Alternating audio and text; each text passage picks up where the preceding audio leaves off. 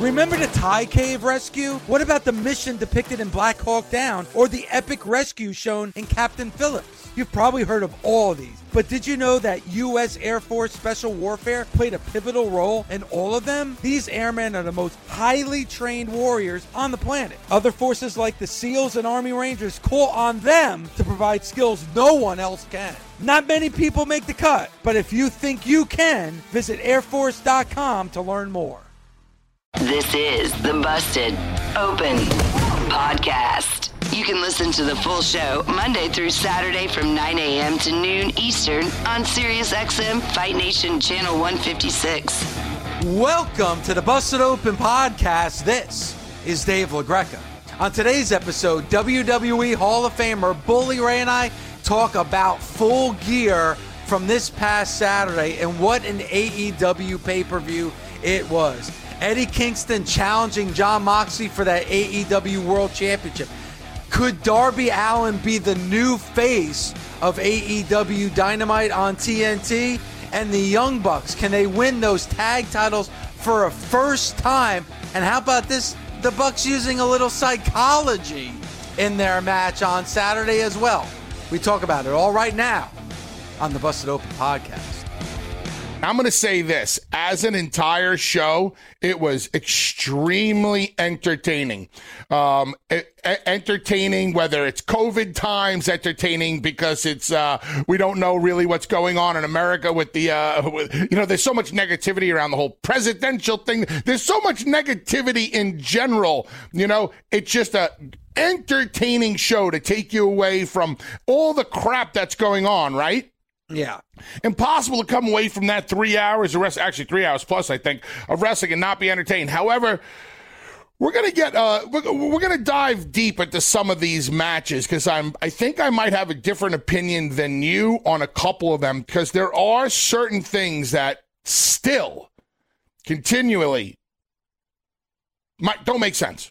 All right, and you, what do we label you as? You tighten the screws. You're a screw tightener. One day we're gonna get the cleaner versus the tightener. He cleans, I tighten. Yeah, I think there's a little bit more realism to you, Bully, so my money would be on you in that altercation. But I digress because let's get to Full Gear and let's start at the end and let's start at the top and let's start with the main event that we saw at Full Gear, Bully. And the reason why is because we talk so much about that match going into Saturday night. We had Eddie Kingston on our show, and man, Eddie Kingston in that 30-minute sit-down that we had with him last week, to me, sold you on the pay-per-view itself. Honestly, going into Saturday night, most people were talking about Moxley and Eddie Kingston, which is a great job by Eddie Kingston because with all MJF and Jericho and Kenny Omega and Hangman Page and the Bucks and FTR, Eddie Kingston in a very short amount of time really was the main story going into Saturday night. And do you believe that as well? Yes, without a doubt, that was the main story going into Saturday night. On the post AEW Full Gear conference call, Moxley said, and I quote, "I know me and Eddie can sell a match in 4 weeks." I don't agree with Jon Moxley on that. Because, yeah, you needed Moxley there, but I don't think Moxley had anything to do with the selling of this match.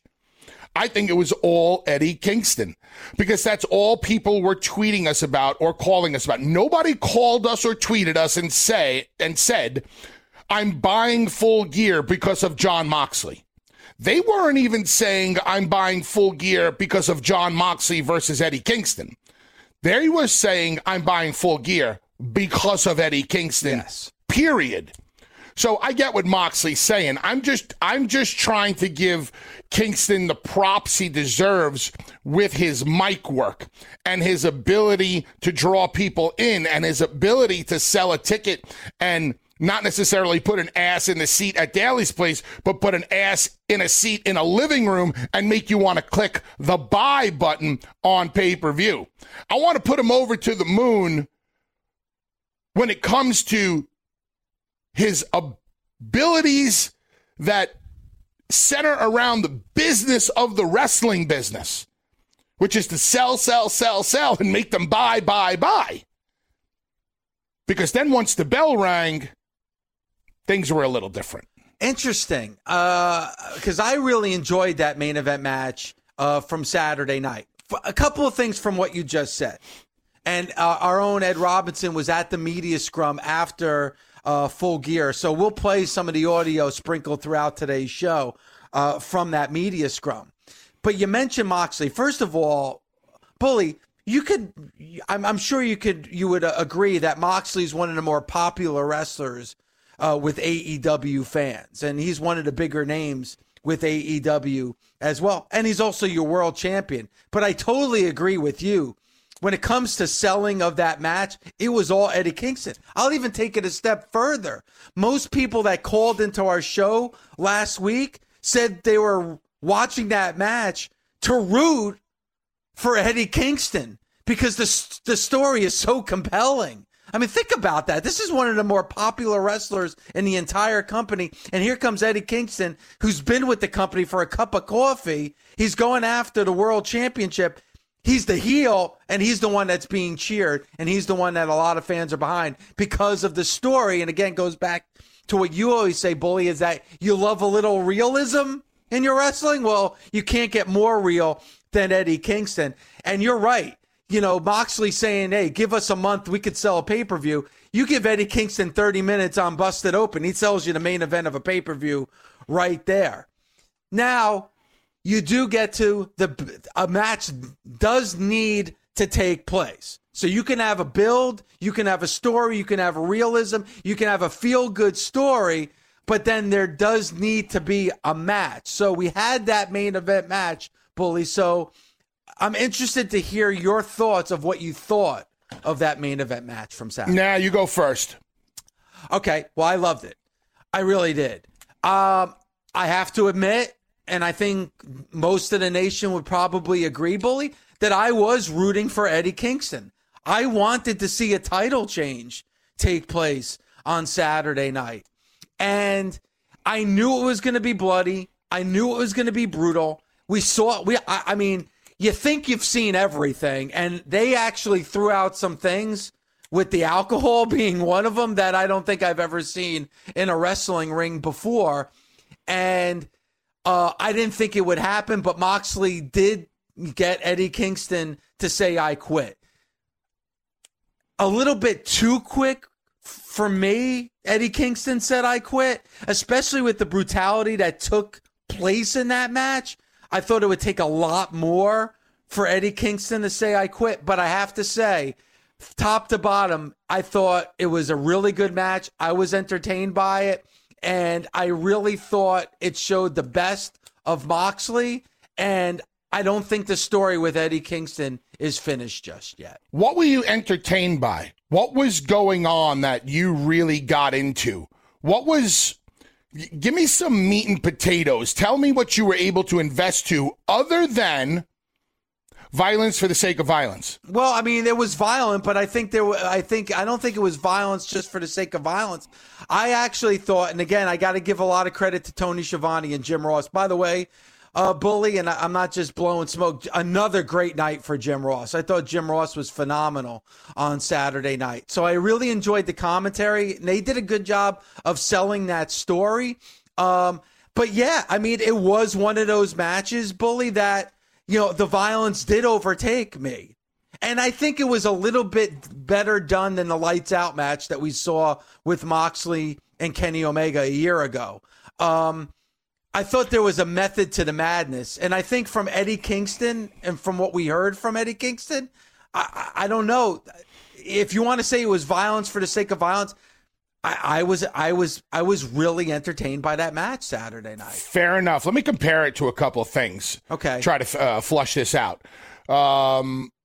Take your top 3 I Quit matches that you've ever seen in your wrestling career, and did it top any of those I Quit matches?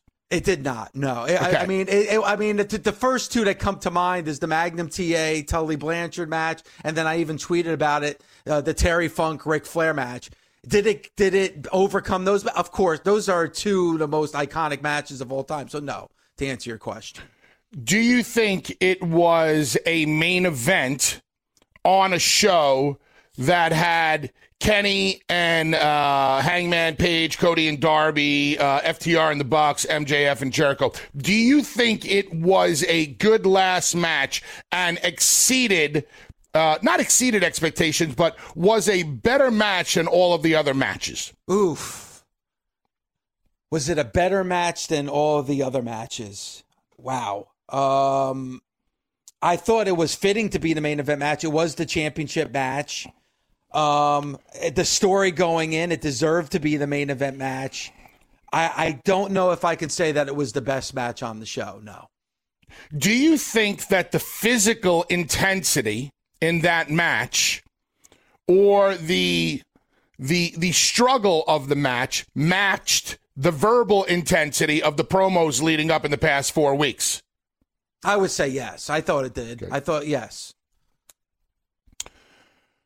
I did not think it was, to me, it was an I Quit match in name. Mm-hmm. I did not feel like they told a story other than just trying to use the same old violence that we've seen. It almost is becoming passé for Jon Moxley to do his CZW-esque violence, deathmatch stuff, and now you add Eddie to the mix, and that's what you're going to get.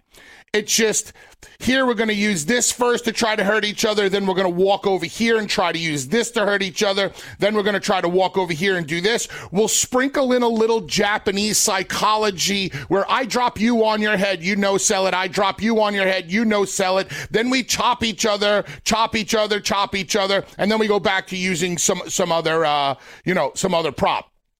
I didn't feel like there was a flow to the match.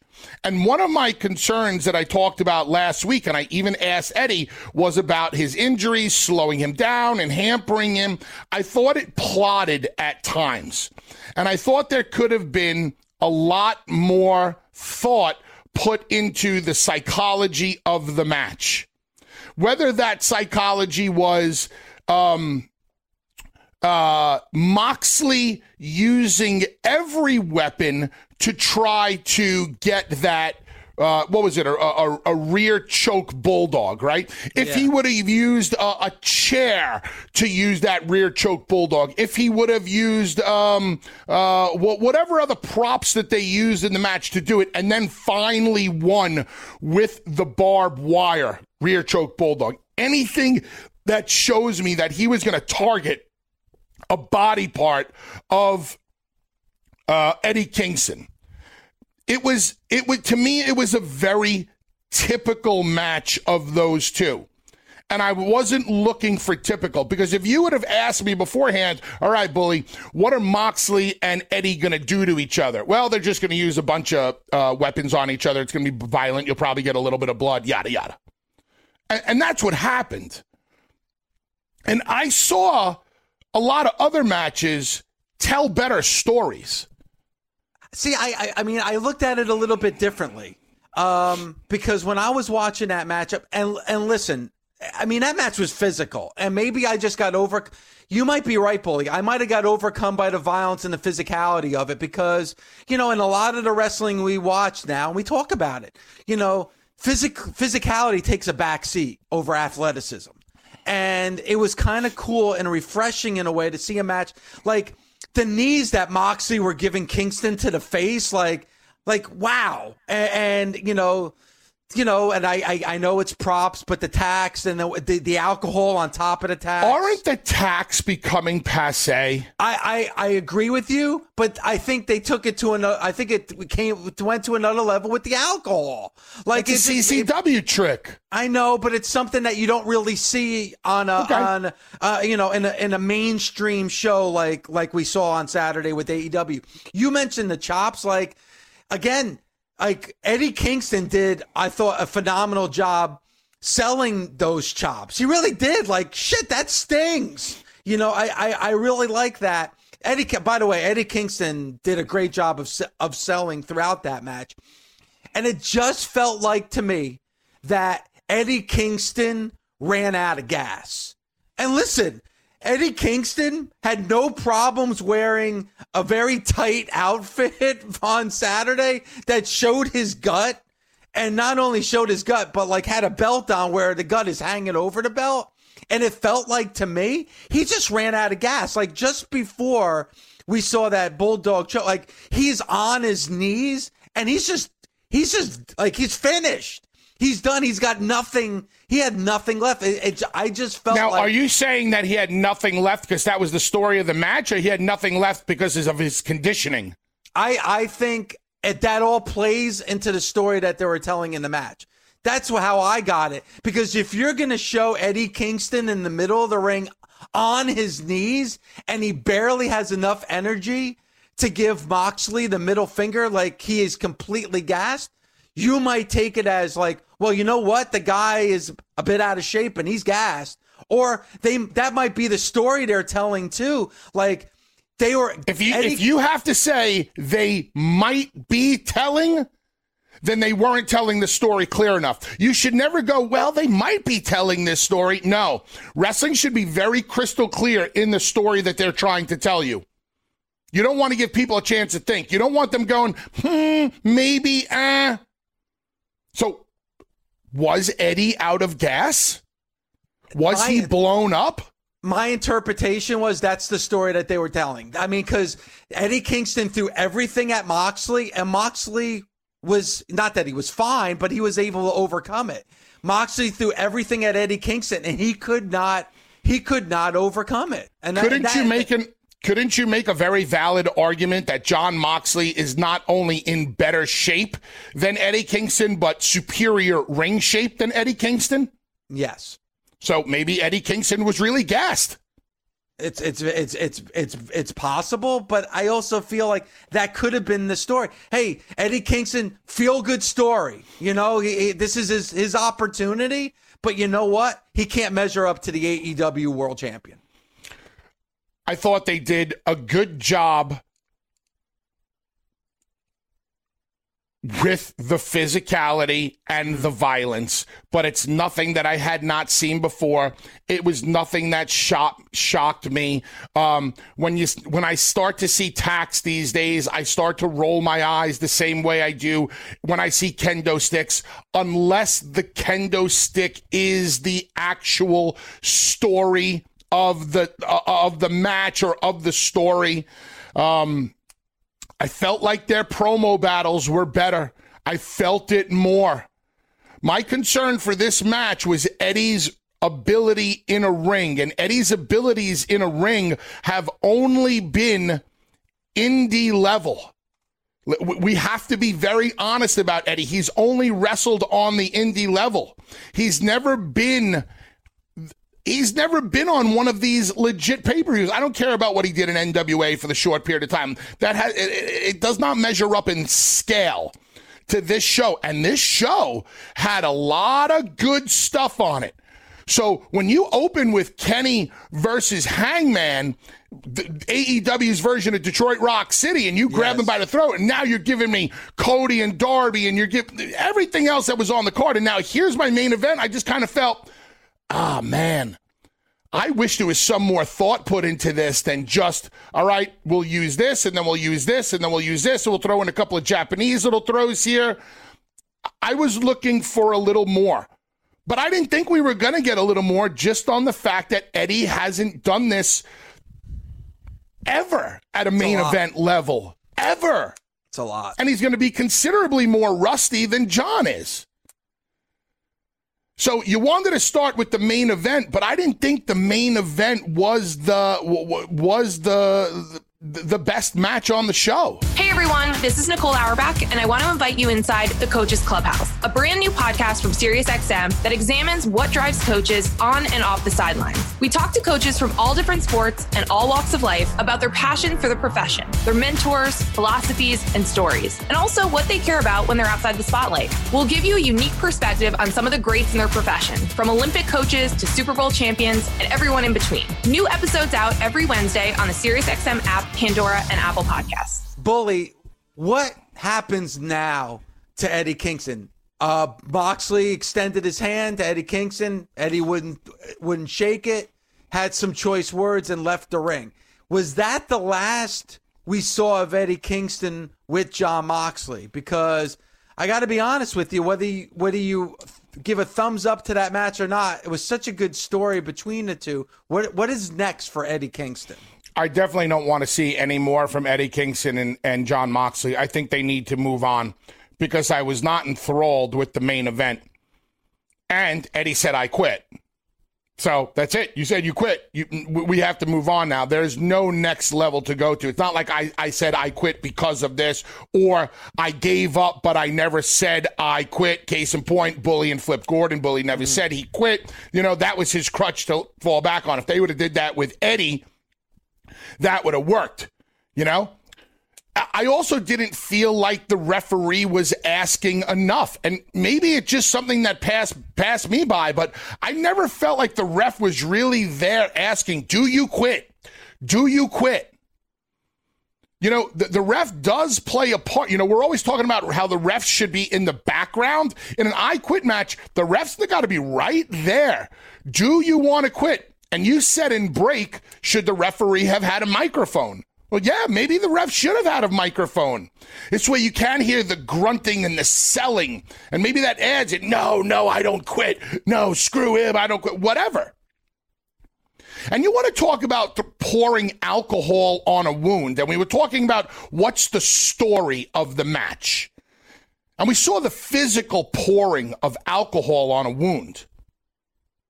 Dave, what was the crux of the go home promo? What did Moxley say to Eddie that really got under Eddie's skin? Well, he talked about his mom. He got so enraged that Kingston actually walked off because he couldn't. You know what I would have did if I was Jon Moxley? I would have had a picture of Ruthie in my pocket. And at the right time, I would have pulled that picture out of my pocket and showed it to him. And then I would have ripped it up in his face. You want to talk about pouring alcohol on a wound? That would have sent Eddie into a tizzy and maybe taken him out of his game, where now Moxley could have taken advantage of it. That little point right there is what I'm talking about, storytelling. You mentioned Ruthie in the promo, and it sent him into the deep end. Why not be carrying a picture? Could you imagine if some dude that you were in a fight with, Dave, pulled out a picture of your mother? It's on. Yeah, it's if you're gonna use it, use it. You mentioned it in the promo on Wednesday. It got under his skin to the point he stormed off because can't get physical. There's no way I can stand in your presence and not get physical, so I'm walking off. So it's a really good point. Let me ask you this, Bully. Is it because Moxley is the baby face in that situation? Are there certain things you can't do because of that? It's an I quit match. You do anything you need to do to win the match. What if Moxley would have just pulled out the picture of the mother to show Eddie, and Eddie took it the wrong way, and then we found out later on that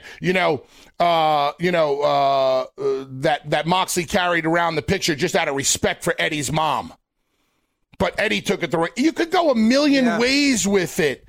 I don't want to bog this down in detail semantics. What did it really mean?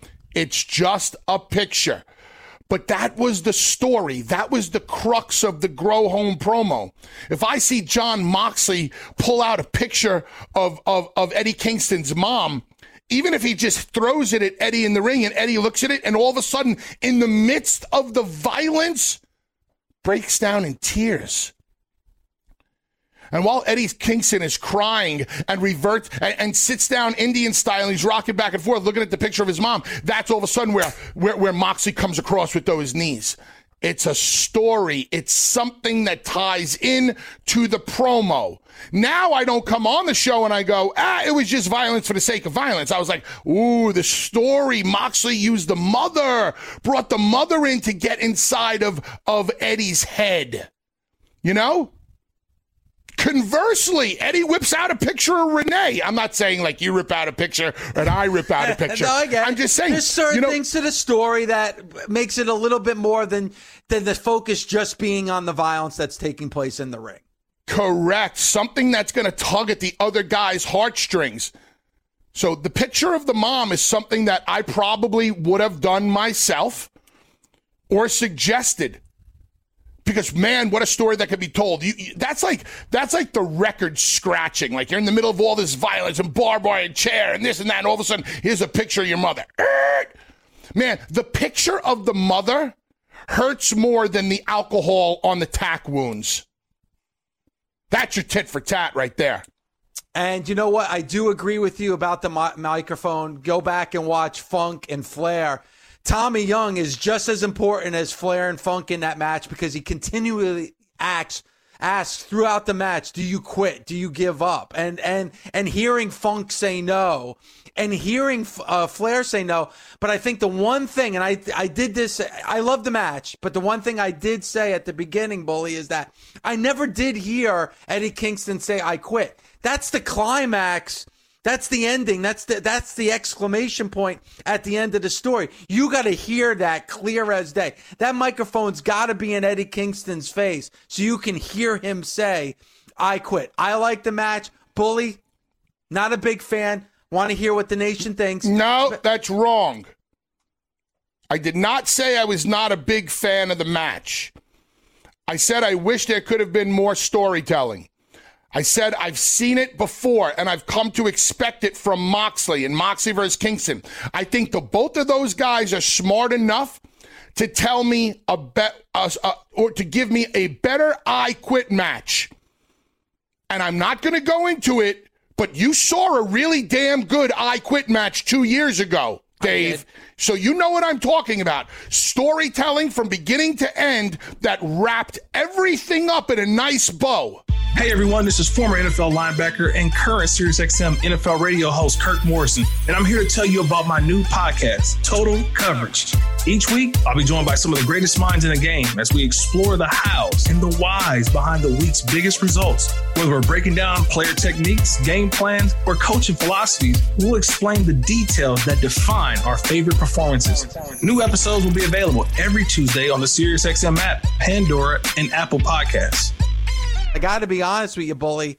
That show went by fast. I did not feel that length of a show. You know, when you have that entertaining of a show, you feel that way. And honestly, judging from social media, I didn't hear a lot of people complain about the length of the show either. Most AEW fans are programmed to not complain. So most NXT or WWE fans are probably not going to buy the show or not go out of their way to watch it. So that's why you're not seeing any complaining. AEW fans are very much fall in line and like everything that we do. So they're not going to complain. And if AEW fans don't like hearing that, that's your fault. That's a you problem, not a me problem. That's the way it is.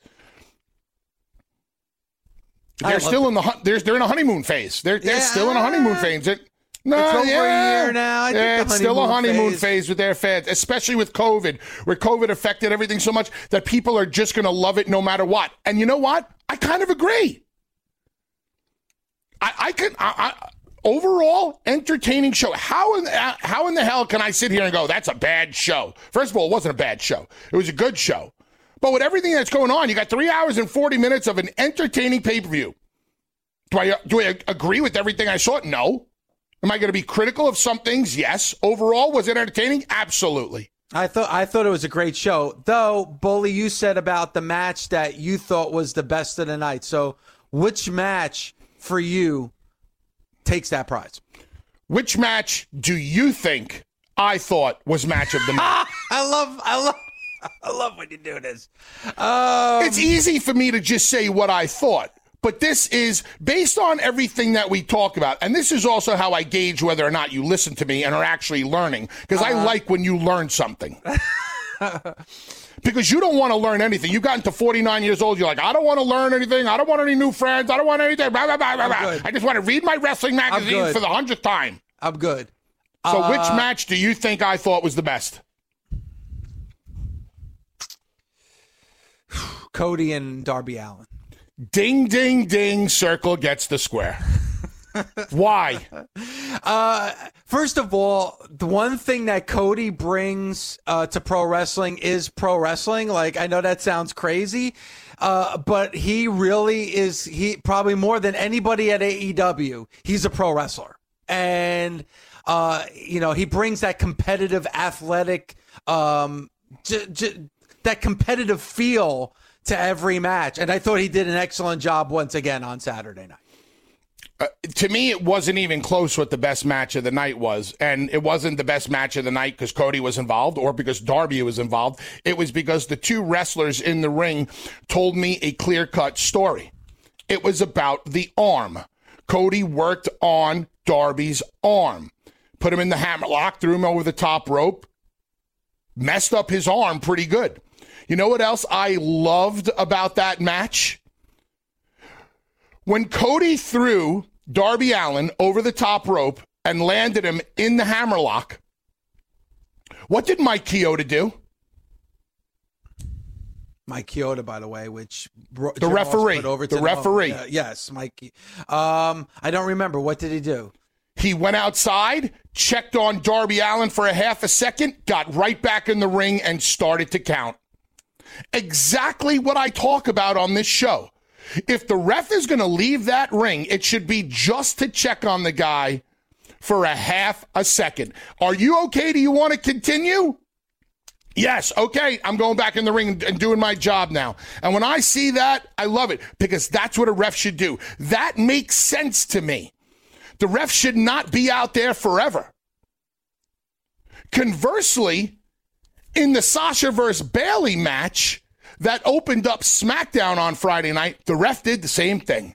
And I'm real happy when I see stuff like that because now I know we're not taking the referee and the credibility of the referee and just throwing it out the door. And first of all, by the way, like when you mentioned Mike Chioda, like how about Jim Ross putting him over to the moon? Like he compared him to Jim Tunney, Jim Tunney back in the day refereed every Super Bowl. So, Jim Ross put him over like, hey, this guy's got 33 years experience. And you almost can feel, Bully, and I could be wrong, like Cody insists on these things. Like, you're talking about, the referee coming out there, checking, and then getting back in the ring and starting. It's almost like Cody insists that this is the way that it needs to be if you're going to referee a Cody Rhodes match. I don't know if he insists on it because I've seen enough things in the past that have me scratching my head. I'll say that they're getting better at it. Okay. I'll say that maybe somebody's bringing these little things up and maybe they're hearing it or finding out about it and they're tightening their screws. Last night, just that little thing. I love the fact that Cody worked on Darby's arm. Mm-hmm. I love the fact that Chioda went out and checked on him. I wrote down this match has good psychology.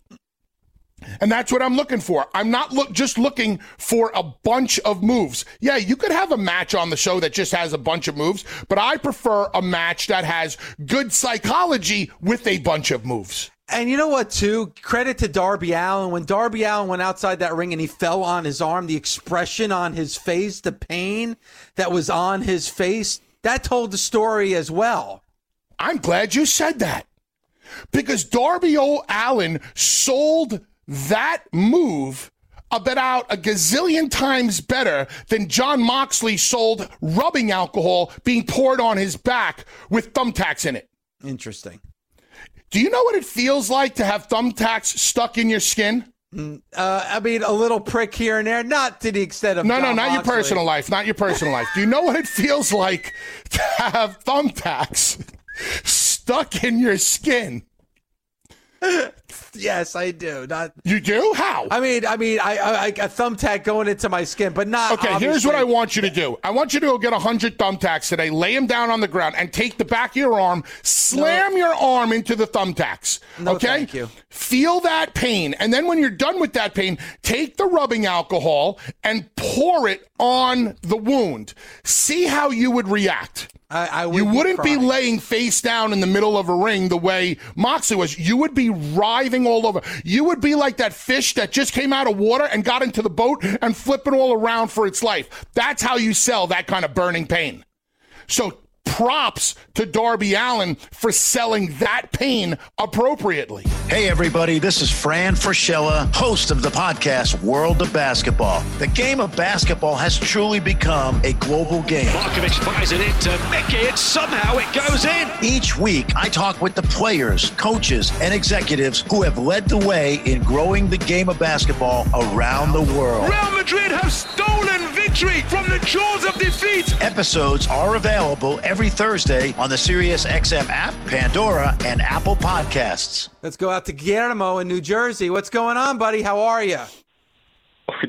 First of all, this is awesome. I'm a first-time caller, first-time live caller, first-time caller using SiriusXM. I just signed up. I usually only listen to the Apple Podcasts, which I don't get the full version, unfortunately. I just want to speak about Full Gear, if that's okay. All right, man. Hey, first of all, welcome to the live show. Welcome to being a first-time caller. You're going to get the full experience. So, welcome, my friend. Awesome. First of all, Bully Ray, awesome. I'm kind of like fangirling right now, but when Full Gear, I was not going to buy it until I watched the buy-in, because it made me realize on how important each match is and how it can affect the future of 2021 and with each and every wrestler. Two of the promos that kind of got me into buying it was Kenny Omega and Hangman Adam Page, and of course Eddie Kingston versus Jon Moxley. Notice how I said Eddie Kingston versus Jon Moxley. But my favorite match was probably FTR and the Young Bucks, especially when Cash Wheeler went up to do a springboard on the top rope and did that 450. That was pretty much phenomenal. I did not expect that. That got me off my feet. Even though they lost, super stoked that the Young Bucks finally won the tag team in AEW, and that's pretty much it. So let me ask you a question, bud. You said your favorite match is FTR versus the Young Bucks, right? 100%. The only time you felt the need to come off your feet is when Wheeler... No, the whole match I was off my feet, but the only reason why I was super, super excited, because I didn't think that Cash Wheeler can actually do that. And the only reason why I say that is coming from, NXT and then going to the WWE, to Raw and SmackDown, they always said no flips, only fists. I never knew that he can do that. So seeing that for the first time was really, really cool. And you know what? Match got me off my feet. Great first-time call. Awesome. And you're welcome anytime, my friend. And thank you for subscribing to SiriusXM and also supporting the Busted Open podcast that you can get at Apple Podcasts. Bully, I love this story. I've said it. I've been honest with the nation and with you that I've never been the biggest Young Bucks fan. Just that style just never did it for me. And last Saturday night, they did a really good job telling a story. FTR as well, because the caller just said, Guillermo, he talked about the fist. They're all about the fist. And seeing them do some of those moves that they performed Saturday night was not like them. You're not used to seeing that. But also the fists are what hurt them on Saturday night as well. What did the Young Bucks do? They attacked their hands. So they couldn't use their fists. Like I really liked, believe it or not, I'm going to actually say this in the same sentence. I loved the psychology in the match with the Young Bucks on Saturday night. You liked the psychology because there was some psychology there. There was a story told in the match. There's a lot to break down with FTR and the Bucks. I wrote a bunch of notes on them. However, I want to start with the finish. I did not love the finish. I see you shaking your head and smiling. Yeah. But why do you think I did not love the finish? And you, by bringing it up, you're probably going to swerve me here a little bit, Bully, but I instantly thought of you. And that is Matt Jackson. The whole match, they're selling that ankle of Matt Jackson. And the finish was the super kick using the bad ankle to beat FTR. It's hard for me to believe that you have the injury. They're going after that ankle. That ankle has been weakened the entire match, and you're going to win it with the super kick using that bad leg. Now, he did a great job of selling that bad leg even after the super kick. But it's not about the selling of the injury. It's about not only using that leg, but that you would get enough power in that leg to be able to perform that finish. You would think that would be the obvious answer. Yes. Okay, it's not. I agree with you. Yeah, the bad ankle. How could you possibly hit it? But it was like a desperation last shot. So I'm okay with it. I think they missed a really huge aspect of the story that was right there in front of them that they got half right. What move did Wheeler try to attempt? What, that last one just before before the pinning attempt? Yeah. I don't remember. Please. It was a springboard 450. That's right. Yes. Which can be classified as what type of move? A what? A flip. Yeah, I mean, and that's the story that they were telling throughout the match is like, FTR don't do flips, they do fists. They're actually trying to do more of the flips because they couldn't use their fists. So if it's no flips, all fists, or all flips, no fists, if you tried to do a flip and you lost the match, what should the finish have been? It should have been a fist. A fist. Instead of the double super kick from the Young Bucks, double punch by the Young Bucks, roll them up, 1, 2, 3. So the flips is what caused FTR the match, and the fists is what beat FTR in the match. Bully, as you're saying this, a lot of people on social media picked up on that as well. Okay. And here's the thing, though, Bully, is that a lot of fans were firing back. One in particular, where it was like, you don't ask the Rolling Stones to do Beatles songs. And in theory, I guess that's something cute to say, but I completely agree with you, Bully, in the fact that forget about what the Young Bucks do. It's about the story that's being told in the ring. And here I am saying, and again, I respect the Young Bucks.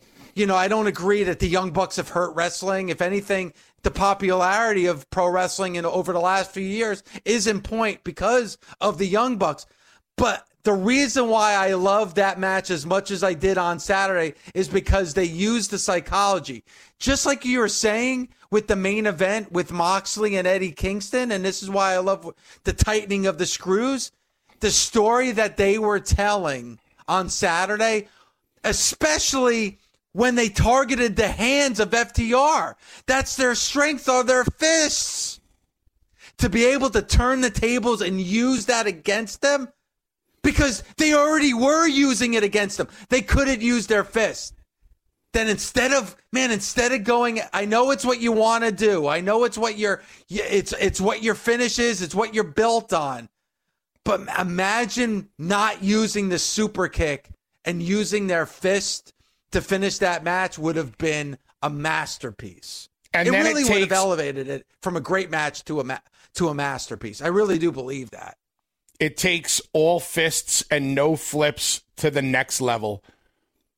The flip missing the flip puts you in the position for the fists to beat you.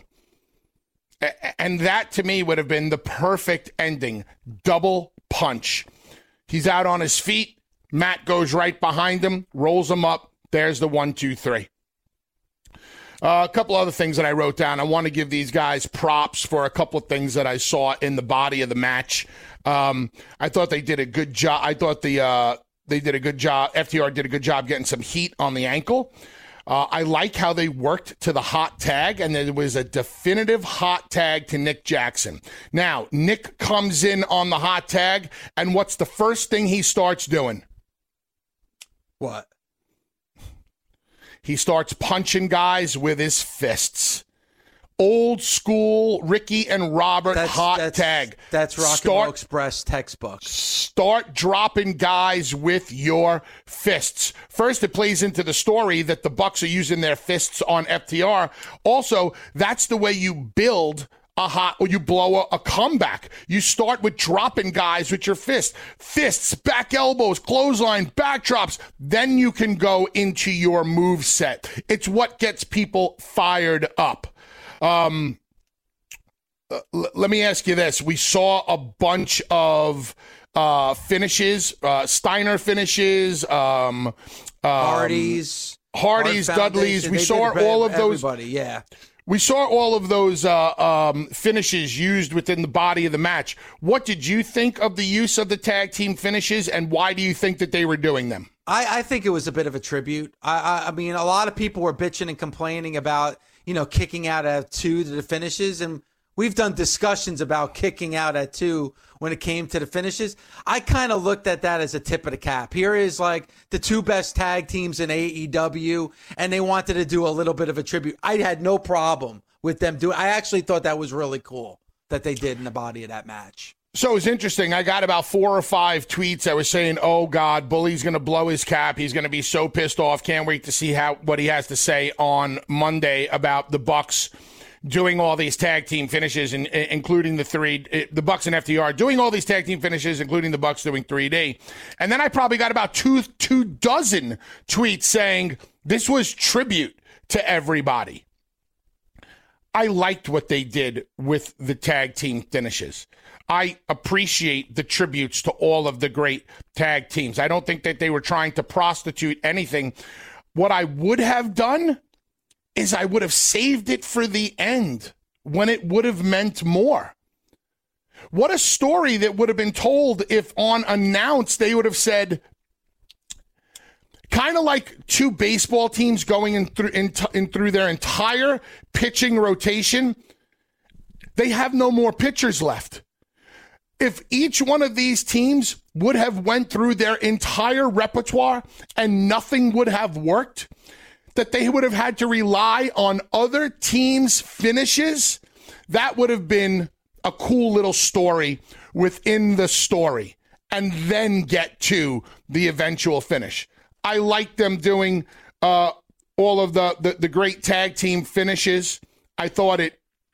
I think if there were people in the house, they would have appreciated it. So more people in the house, they would have appreciated it so much more.